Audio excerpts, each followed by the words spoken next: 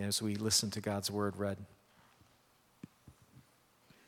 The scripture reading this morning is John 11, verses 1 to 16.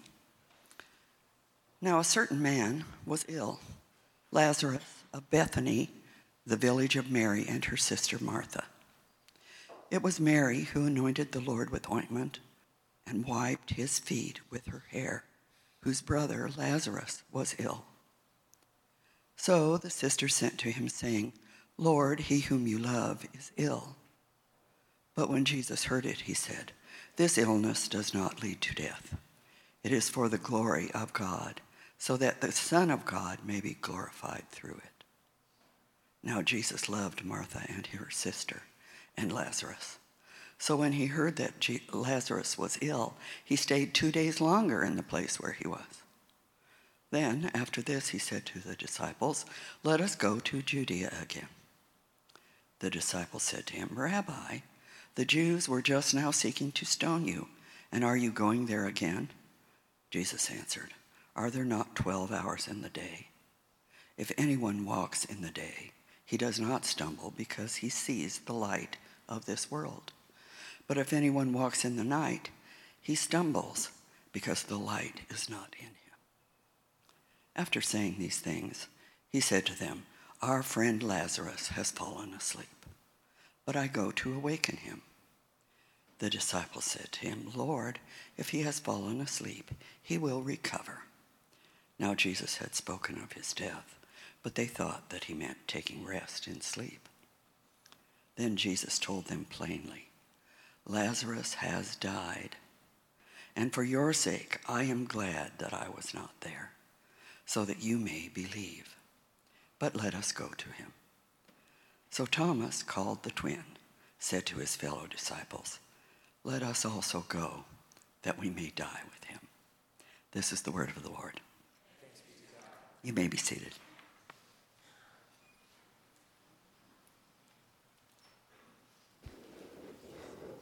Well, when I was about 12 years old, I went to my first funeral. It was at least the one that impacted me the most and has stuck with me even to this day. My grandfather, who we called Pop, had a really difficult year with brain cancer. And it was really, really hard to watch his body and his mind slowly fail him during that time. And I remember the service, the funeral service was on a rainy day. It was actually a Valentine's Day. And we held the service, and then we did a graveside service as well. And I remember as a young boy, 12 years old, saying goodbye to my grandfather before his body was lowered into the ground. And I remember it for a lot of reasons, but most acutely for this reason, because I remember walking away that afternoon, and for the first time in my life, I felt the tragedy of death. I didn't fully understand it, but I felt it. I remember feeling, and again, I wouldn't have put it this way, but the absurdity of death. I remember thinking, so my grandfather who lived and grew up, and he fought in World War II, and he met a girl, and he got married, and they had kids, and he found a job, and everything that goes with that, and then one day, it's just over, and it's done. He's just gone. The permanence of it hit me. I know this is a really sad way to start, but it's real. Some of you are nodding along because you can remember the first funeral that had that kind of impact for you. And perhaps some of you, even right now, are not remembering the first funeral, but the last funeral that you went to. And the pain and the grief that maybe is still fresh along with that. Here's why I bring all this up. Jesus in John 11 is going to a funeral. His friend is dead. And John, who wrote this gospel, was a disciple of Jesus, and he was an eyewitness to everything Jesus did.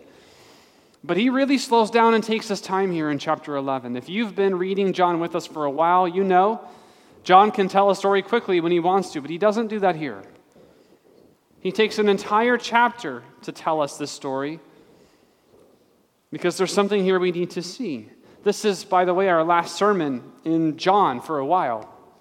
We're going to take a break after this and go to the book of Ephesians, but this last story, going to a funeral, is the last thing Jesus does publicly before he enters Jerusalem to begin his last week before the cross. It's this story, this moment, that's the last thing John wants on our mind. And what I want us to do and see is to watch Jesus as he goes to a funeral.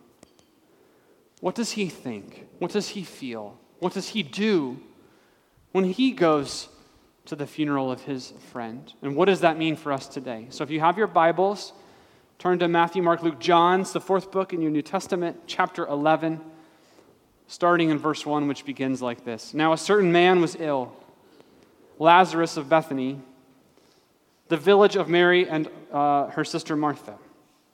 It was Mary who anointed the Lord with ointment and wiped his feet with her hair, whose brother Lazarus was ill. Now, if those names sound familiar to you, in particular Mary and Martha, it may be because you recognize their name from another gospel account by a guy named Luke. And in Luke 10, Luke tells us the story of Jesus teaching in the home of Mary and Martha. And if you remember, Mary sits at Jesus' feet and learns as a disciple while Martha is playing host. John points out that this same Mary will anoint Jesus' feet and clean them with her own hair in an act of worship. That, by the way, is recorded in both Mark and Matthew, the other gospel writers. But John won't tell us that story for another chapter. We don't hear Mary anointing Jesus' feet until John chapter 12, but he assumes you already know who she is. In other words, John is pointing out, he's hinting here that this is a pretty famous family by the time he writes this gospel. John assumes, I think, either that we have read Mark's gospel already, or that we've heard of these people before. Either way, the reason this family is so famous, I think, is in verse 3. So the sister sent to him, saying, Lord, he whom you love is ill. Now, in one sense, right, Jesus loves everybody. He loves with a divine, cosmic love that we can barely comprehend.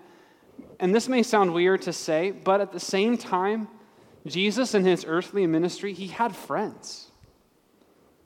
He had people that he spent extra time with. For example, we know that Peter, James, and John, among the 12, he would pull aside and have extra moments, extra time with them. Here, too, I think this family meant something special to Jesus. He spent time with them. He liked them. He trusted them in ways that he didn't just trust anybody. He loved Lazarus as a friend, perhaps even as a brother, and something is terribly wrong with him. So the sisters, they send word to Jesus, who is probably up north in Israel on the east side of the Sea of Galilee. You probably can't read this map, but that kind of burnt orange yellow section there in the top right is an area called Betania, which I think perhaps John in his gospel has called Bethany across the Jordan. He actually, the first time he says that in chapter 1. It's a different Bethany than the Bethany where Lazarus is, which is near Jerusalem, down here in this green section near the bottom. It's a little confusing. Those are two separate Bethanies. There's a lot of debate about where exactly Jesus is when the sisters call to him. It isn't really important to the story, but I think it's likely that he's far away from Jerusalem, which is, again, that green area there at the bottom. And he's far away because he's made so many enemies there already. It was dangerous for Jesus now and the disciples to be in Jerusalem or anywhere near it, including Bethany where Lazarus lives. But the sisters are so desperate, Mary and Martha are so desperate for help that they ask for it anyway. They know the danger and the risk to Jesus if he were to come near Jerusalem and he were caught. But at the same time, they know Jesus' power. They've seen what he can do. And so they ask for his help. And here's what Jesus does, verse 5. Now Jesus loved Martha and her sister and Lazarus. So when he heard that Lazarus was ill, he stayed 2 days longer in the place where he was. Now the way this reads is like this. Because Jesus loved this family so much, and this is now the second time John has told us how much Jesus loves this family. Because he loved them so much, he waited 2 more days before doing anything at all. That's right. Jesus waited. He waited. which makes absolutely no sense. I mean, just think about this. Just put yourself in this position. Imagine you have a loved one who's dying in the hospital, and she needs an organ transplant immediately, or she's going to die. But you found one. You found one her body will accept. It's just a few miles down the road at another hospital. But every second matters, and so you ask them, we need it now, and eventually, after hour, the doctors stop answering your phone calls. They won't answer your questions, and they won't tell you why. Can you imagine the growing panic you would feel? The fear, the confusion, and then eventually the anger.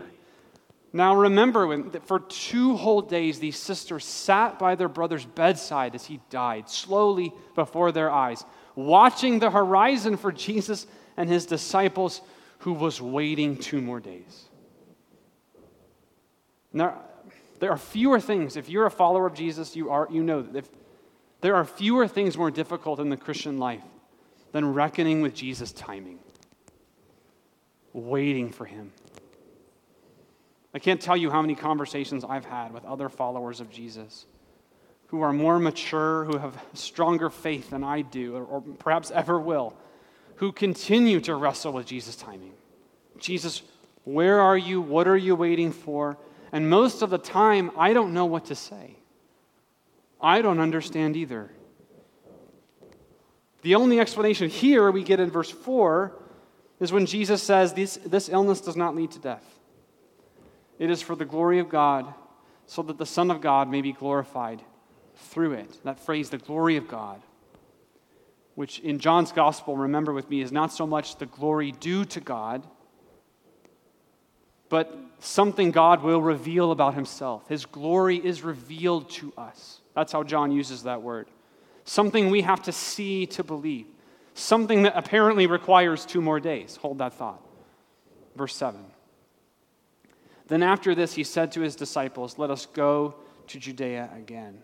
Judea being where Mary, Martha, and Lazarus live, and also where Jesus' enemies are. So after 2 days, Jesus is ready to go to see this family.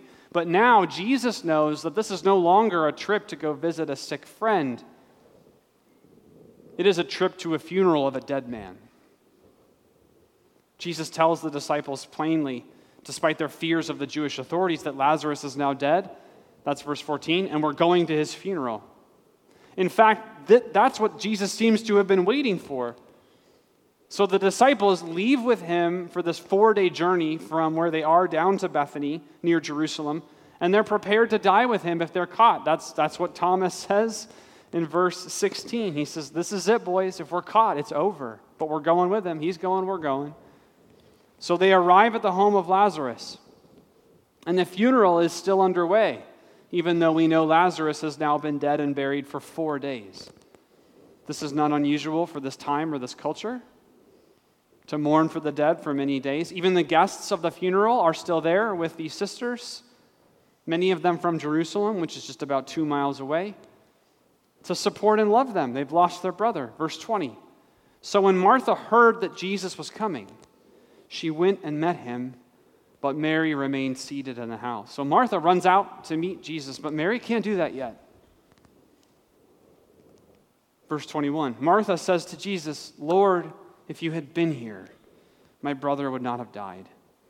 But even now I know that whatever you ask from God, God will give it to you. And Jesus said to her, your brother will rise again. And Martha said to him, I know that he'll rise again in the resurrection on the last day. Now Martha, God bless her, is doing her best to not show Jesus her disappointment or her confusion or her anger or her grief.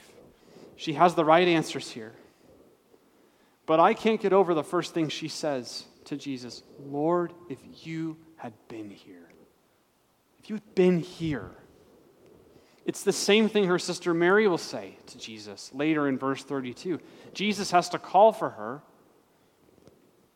She comes out to him. Everyone's eyes are on this interaction. And this Mary, who Jesus loves and she's hosted him in her home who knows how many times. She's hung on his every word. Who, as Luke has told us in his gospel, sat at Jesus' feet to learn everything he had to say, now falls down before him and repeats the same agonizing confession as her sister, Lord, if you had been here, my brother would not be dead. And that's all she could say. That's it. It's perhaps a version of something you too have said to Jesus at some point. Lord, if you had been here, if you had done something, if you had intervened, if you'd listened to me, Jesus, if you'd showed up, my life would be different. But again, Jesus' response to these sisters tells us that he sees the situation completely differently than they do. To Martha, who can at least tell Jesus that she knows Lazarus will be raised, someday maybe. Jesus says in verse 25, I am the resurrection and the life. Whoever believes in me, though he die, yet shall he live. And everyone who lives and believes in me shall never die. Do you believe this, Martha? Jesus does not arrive at this funeral disappointed that he's too late. He does not claim to be a doctor who missed his appointment, or a surgeon who made a mistake, or a healer who missed their window. Jesus does not arrive at this funeral believing in the resurrection power of God. He arrives at this funeral as the resurrection power of God. That is his claim. And he asked Martha, do you believe this? He sees what's coming in a way that neither sister can, and in ways that you and I never do in our lives either. He's making a claim here to divine identity and unimaginable power. He claims here to be the life giver that no one and nothing can stop. And notice this, with all the power due to him, as the only Son of the Father, which has been John's argument from the beginning of his gospel, that that's who Jesus is. Does Jesus come to this funeral and laugh? Does he go, oh, Mary and Martha, it's going to be fine? No. Does he show up at this funeral and start lecturing people? Hey, everyone, you don't have enough faith. Let's sit down and do a Bible study. Let's start over. No. Does he roll his eyes? Like, you people, how many times do I have to tell you who I am and what I can? No. Verse 33. When Jesus saw Mary weeping, and the Jews who'd come with her also weeping, he was deeply moved in his spirit and greatly troubled. And he said, where have you laid him? And they said to him, Lord, come and see. And Jesus wept, the creator of all, the Alpha and the Omega. When he comes to the funeral of his friend, what does he do? He weeps. He just cries. Now remember, this is all his plan. This is his idea. This is his moment. Nothing has yet happened that he didn't anticipate. He knows better than anyone what he's capable of, but his friend is dead. And Mary and Martha are in pain. And he can't help but weep with them. He can't help but feel the same deep and profound sadness that we feel when we lose someone. We must never get over the Lord of the universe who made all things and holds all things weeping here. We must always remember that what this tells us is that Jesus has wept and will weep, I think, at every funeral service since the foundation of the world. Jesus is not immune to our grief. He's not immune to our pain. But he does more than weep. Keep reading, verse 38. Then Jesus, deeply moved again, came to the tomb. It was a cave, and a stone lay against it. Now that phrase, deeply moved, we've seen it before. Earlier in verse 33, Jesus was first deeply moved and troubled there. But here in verse 38, Jesus now sees the tomb. He stands face to face with the grave of his friend and is deeply moved again. And I hate to say this, but it seems to me that the major English translations of this verse seem apprehensive or nervous to communicate what this word means. Deeply moved here is one word in Greek, and it isn't nearly so tame as the phrase deeply moved is in English. It means to quake with anger.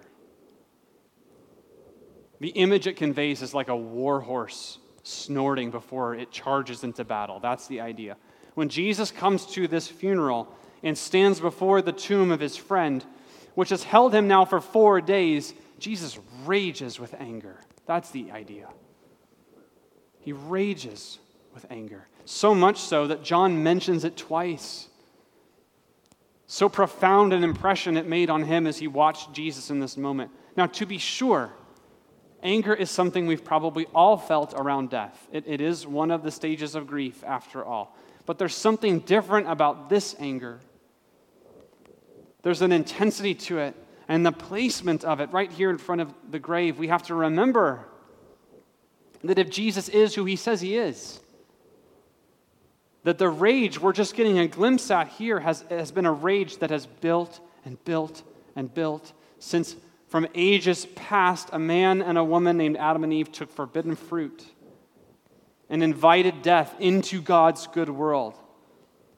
Jesus does not need anyone in this moment to remind him that this is not how it's supposed to be.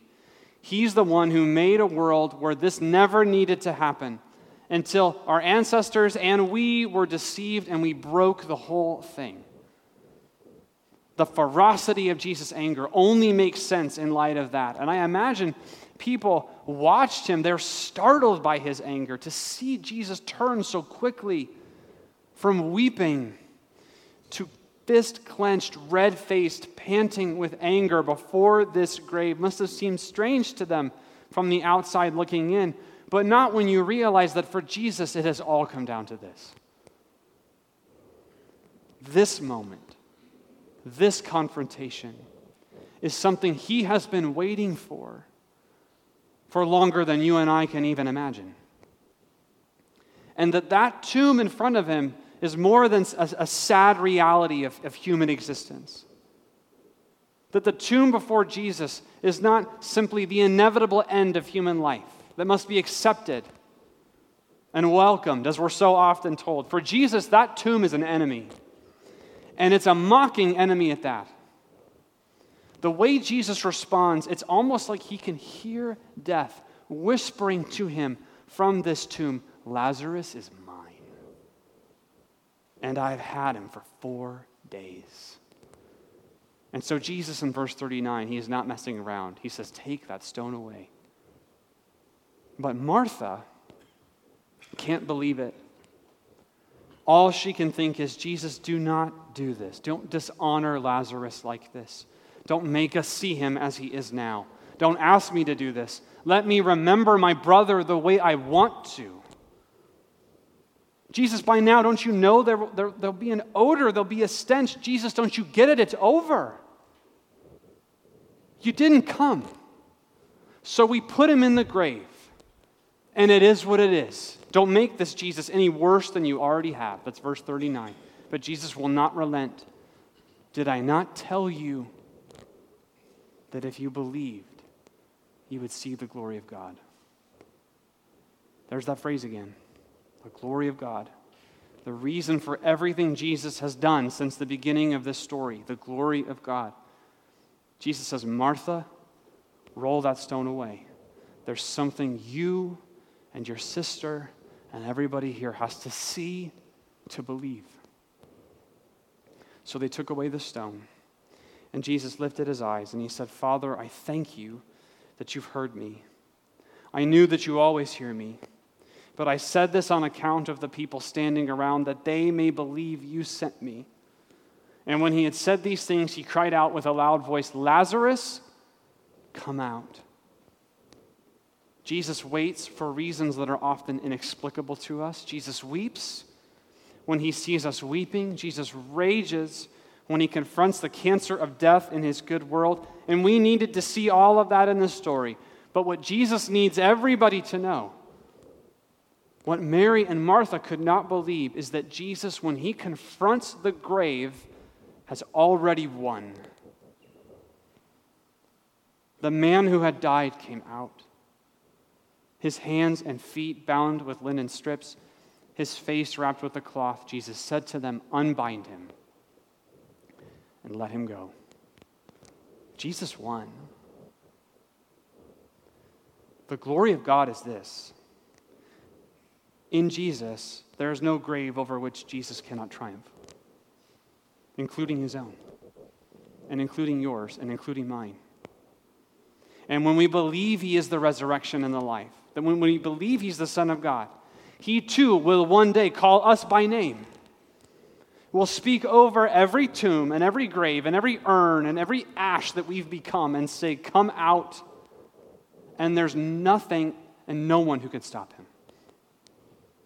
Do you believe this? This is his question. Do you believe this? It's the same question he asked Martha 2,000 years ago. The question hasn't changed. Do we believe this? If we do, we cannot go to any funeral the same way ever again. Yes, we can still be confused by Jesus' timing. We can weep and rage at the tragedy and the injustice of death like Jesus did. But we know Jesus wins and we have seen the glory of God. Do you believe this? Do you believe that Jesus is the resurrection and the life?